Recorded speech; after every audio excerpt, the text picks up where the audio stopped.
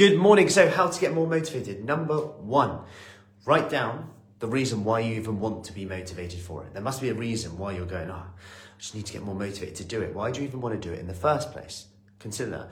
Number two, remember that motivation comes from doing. Motivation comes from doing.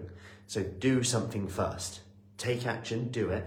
Notice you'll get more motivation. Sure, you might not feel like you do it. So do it even if you don't feel like it, because you can. Prove to your mind that you can.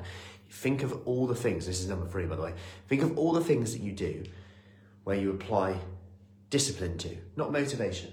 For example, there's probably discipline. Maybe you exercise fine, you're all good with your exercise, but the food lets you down a bit. Think of that discipline you apply when you're a bit tired in your exercise, but you keep going. Vice versa as well. Maybe you easily say, I don't want that, no thank you, I'm gonna eat this, I'm gonna eat nutritious foods. But then you go into this space with the exercise and you're just like, I just can't be bothered to do it today. I don't want to do it. Think of all the other areas where you apply discipline, whether it's work, whether it's brushing your teeth, having a shower, whatever it is. Think of all these. There's evidence there that you can do this even if you are not motivated. Take that and use that in this situation.